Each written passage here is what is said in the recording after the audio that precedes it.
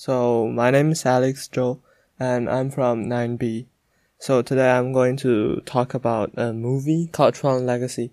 Well, so it's mainly about a person's father make games and suddenly his father disappeared and he's trying to find his dad, but he also goes into his dad's games called The Clue, and there's a lot of games in it.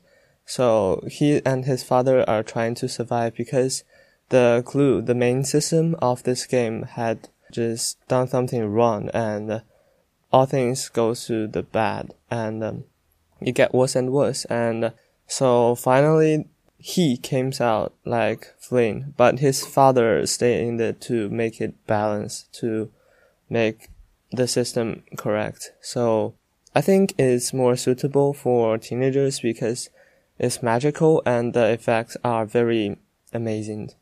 Thank you.